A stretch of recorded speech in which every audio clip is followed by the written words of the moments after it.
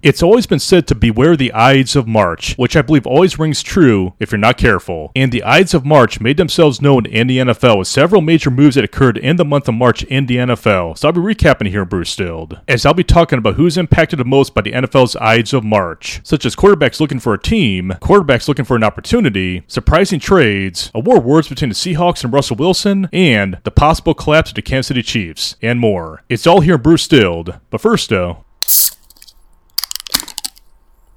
let us begin.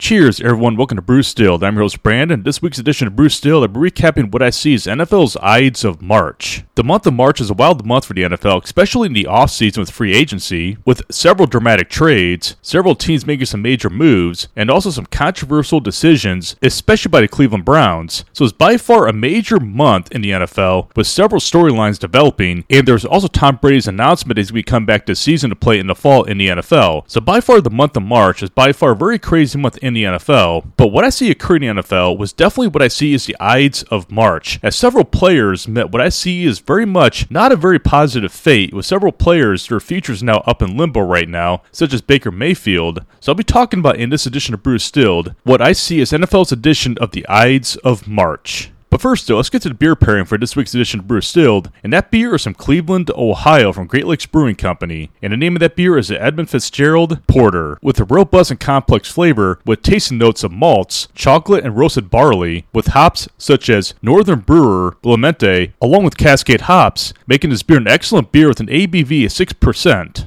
And it's also an excellent product of beer from the Great Lakes Brewing Company, Cleveland, Ohio. And it's also the first time I've had Great Lakes Brewing here in Bruce Stilled. Their beers are not available in California, unfortunately. I actually brought this beer back with me after going to Ohio for Christmas. But their beers are available in Ohio and also surrounding states. So if you do see Great Lakes Brewing Company beers, definitely do check them out. They get a very nice selection of beers. Also nice labeling as well, each with their own theme, which also contain their own historical reference, such as this beer, the Edmund Fitzgerald Porter, which is named after the famous Edmund Fitzgerald shipwreck in Lake Superior from the Great Lakes region. And I really love the flavor of this porter. It's not too overwhelming. It's got a really well balanced flavor to it. And best of all, this porter is available all year round. So I definitely say check this beer out. It's definitely a good beer to have at any time of the year. If you're looking for a very good dark beer that's also not too strong or too overwhelming, and also with a very well balanced collection of flavors and hops. It's by far a very easy beer to drink. I really love the flavor to it, the well balanced flavor to this beer. And it's also good food pairing as well. I could definitely have this beer with a hearty meal, such as a savory dish, or even a dessert at the same time. So I don't think this beer is catered to just one particular type of dish. I definitely see it as a very universal beer for any kind of meal you're having. And the bottle art is also amazing. It has a picture of Edmund Fitzgerald on the bottle going through a storm in Lake Superior. And his beer is also an award-winning beer, winning the 12-time medal winner since 1991 at the World Champion for Platinum, Gold, and Silver at the World Beer Championship. And it's also a 5-time medal winner since 1991 for Gold and Silver at the Great American Beer Festival. And also, just like I mentioned a few minutes ago, this beer pairs with oysters, chocolate, and heartfelt balderry. So it's definitely universal when it comes to savory and desserts, as this beer definitely does pair with both sides of the culinary field. But another part of this beer that really does stand out is actually named after a shipwreck. And speaking of shipwrecks, we might very well get one with the Cleveland Browns, which I'll talk about here in a few minutes, because right now the Cleveland Browns have been in the news a lot lately. So I thought, why not pair a beer from Cleveland for this week's episode of Bruce Stilled, given recent events with the Cleveland Browns, which, if they don't handle it right, might make them into a shipwreck, just like the Edmund Fitzgerald. So do check out this excellent beer, the Edmund Fitzgerald Porter, a by far an excellent product of craft beer from Great Lakes Brewing in Cleveland, Ohio. It's now time to get into what I call the NFL's Ides of March, as the month of March is by far a very wild month in the NFL offseason, also with free agency, with several dramatic signings and also new storylines developing over the course of the month of March. But it also wasn't a very good month for several players in the league for this month of March, even though several teams definitely did benefit from recent signings, such as the Broncos, the Raiders, the Chargers, and just recently the Miami Dolphins. The month of March definitely left its impact on both players and even teams. The Cowboys got devastated with free agency when they found they could not afford all the players they had before, and where they had to make some tough choices by letting some of them go, even trading Amari Cooper to Cleveland Browns for a 5th-round draft pick, although they probably could have gotten more, seeing how the Chiefs got a 1st-round pick for Tyreek Hill. So definitely indeed the Ides of March definitely took its toll on several players and teams in in the league, so I compiled a list of what I see as the highlights of the NFL's Ides of March for the offseason so far. First up, I have Baker Mayfield, who will probably soon be the former quarterback of the Cleveland Browns. Given the recent news that Deshaun Watson is now officially a member of the Cleveland Browns, I did watch that press conference with Deshaun Watson where he got introduced to the city of Cleveland alongside the Browns general manager and also head coach Stefanski. It was by far a very awkward and very bizarre press conference. Deshaun Watson seemed to be deflecting some of the questions that were being asked of him, especially when it really did stand out. But why did he go to so many massage therapists when he could have just went to one? If he went just to one, all this whole big mess he's in right now that he just got the Browns into probably would never have happened.